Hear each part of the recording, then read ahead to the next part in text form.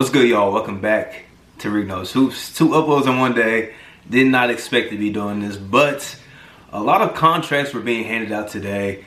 And one team in particular has been handing out a couple deals over the last few days, and one of their best players did not get that contract extension that he was hoping for. I'm talking about the Phoenix Suns.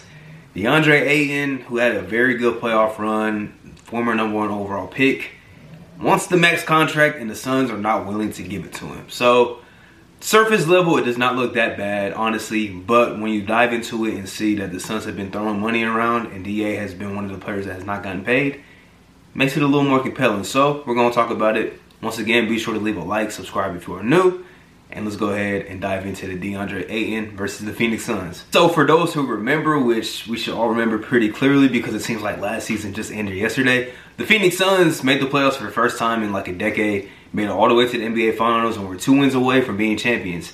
And one of the biggest reasons to their success in the postseason was former #1 overall pick DeAndre Ayton. And he had a very good playoff run, fizzled out in the finals, played against, of course, Giannis Antetokounmpo, who's one of the best players in the league.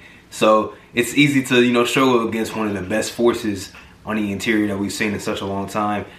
And this is the summer where the players from that draft class were eligible to get their extensions, or next offseason they will enter restricted free agency.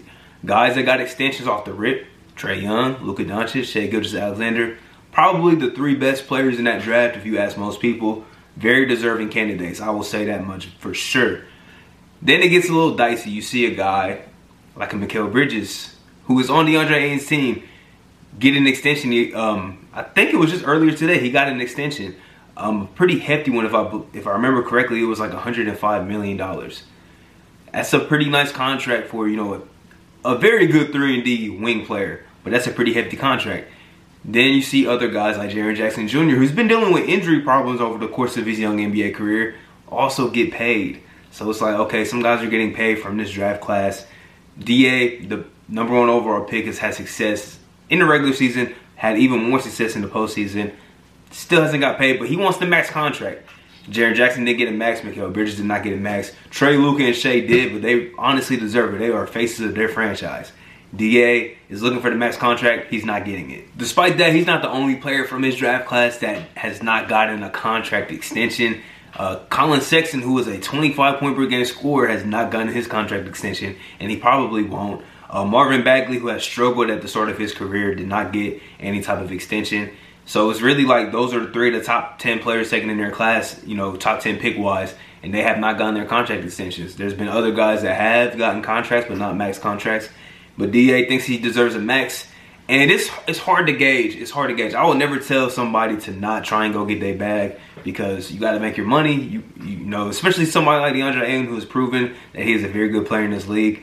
My thing is, from his standpoint, I want to see him put together a full season of being a very, very good player. He put together a postseason of being very good. Regular season was a little up and down, as it has been over the course of his young career. So I want to see a full season for him to get, the paycheck that he actually deserves. Now, with that being said, the Phoenix Suns are kind of, I want to say, taking a low blow. They are kind of kicking him in the nuts right now. They are kicking him in the nuts right now because you already got D-Book under a max extension. You give Chris Paul, a veteran, old man Chris Paul, a 4-year extension. Now, I know there's some financial things at the back end of that contract that makes it pretty voidable by the time he reaches, close to 40 years old. But you give Chris Paul a nice contract. Chris Paul, rightfully, deservedly so, deserves that contract. Devin Booker deserves that contract. Those are your 2 best players. You're already paying Jay Crowder, about $10 million. Now you're paying Mikal Bridges, over $20 million over the next 4 years. Now you are paying Landry Shamet, who you just brought onto the team, have not seen him play 1 second of basketball with you. You haven't seen him play 1 second of basketball with you. Landry Shamet's a good player. You haven't seen him play 1 second of basketball with you. Last time we seen him on the court, he was kind of in and out of the rotation in Brooklyn, which is saying something because they were dealing with injuries and he wasn't on the court that much. With that being said, you gave him 4 years, $43 million. 4 years, $43 million, and unable to secure DeAndre Ayton long term. Okay, he wants the max. Kind of reminds me of John Collins last year. John Collins wanted the max. they said, well, no, we're not giving it to you. We'll give you 4 years, 80 million or something like that. John Collins said, no, I'm worth more than that. He ended up getting a little more than that. He got a 5-year deal for about 120, 125 or something around that area. So he got a little bit more than that.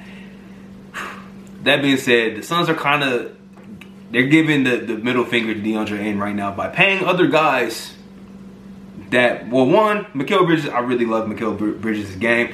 I think he does deserve, he's a little more on the underrated side, so I'm glad that he got his payday. And you got to pay your guys to keep him. But then you go pay Landry Shamet, who you have not seen him play 1 second with y'all. And you pay him, you know, almost $11 million a year for somebody that you have not seen play 1 single second of regular season basketball in the Phoenix Suns jersey. Kind of odd to me.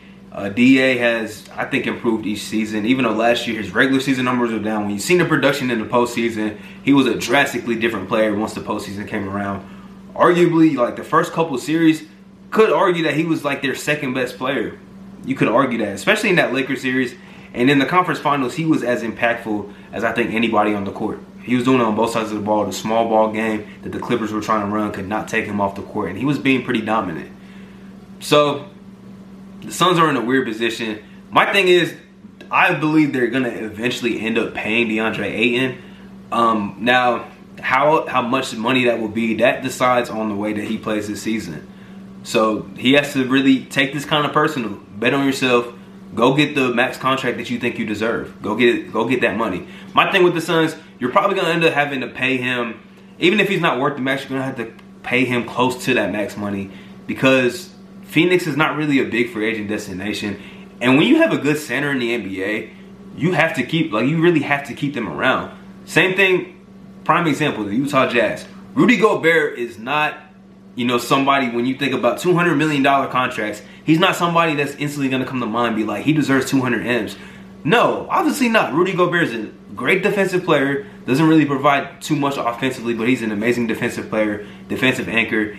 And the reason why the Jazz paid him 200 M's because they had no other choice. They had no other choice. It's the same reason why they paid Mike Conley another big bag this offseason. They didn't have any other choice. You have to pay guys that you want to keep around because when you're a small market team, you don't really have too many other options. You don't have too many options. You're not going to be a big player for these big name free agents.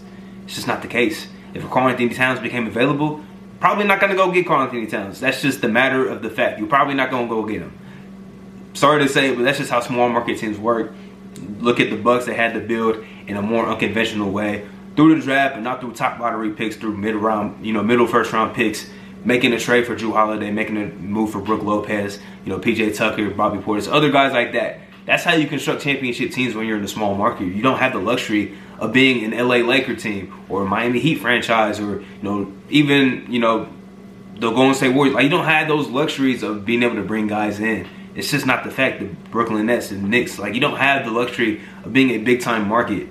Phoenix is not a big market, so you have to be lucky and be able to trade for a Chris Paul. You have to develop a Devin Booker, a Mikal Bridges. You have to be able to bring in guys like Jay Crowder. You got to draft high, get a DeAndre Ayton. You have to really bank on those opportunities when they come your way. So with that being said, I think Ayton's gonna end up getting paid at some point, but it's a weird situation. If I was him, I would definitely be pissed off about it right now because you show that you've improved. You show that you can contribute to a playoff team, a team that was a couple games away from winning an NBA championship. And this is kind of how they're treating you. They're like, we don't think you're worth this. And then with that being said, they go and pay Mikal Bridges. They go and pay Landry Shamet, who has not played one game of meaningful basketball for you yet. Weird situation. I know seeing other guys from his draft class get paid, like Kevin Huerter just got paid. We mentioned Shamet. We mentioned Mikal Bridges.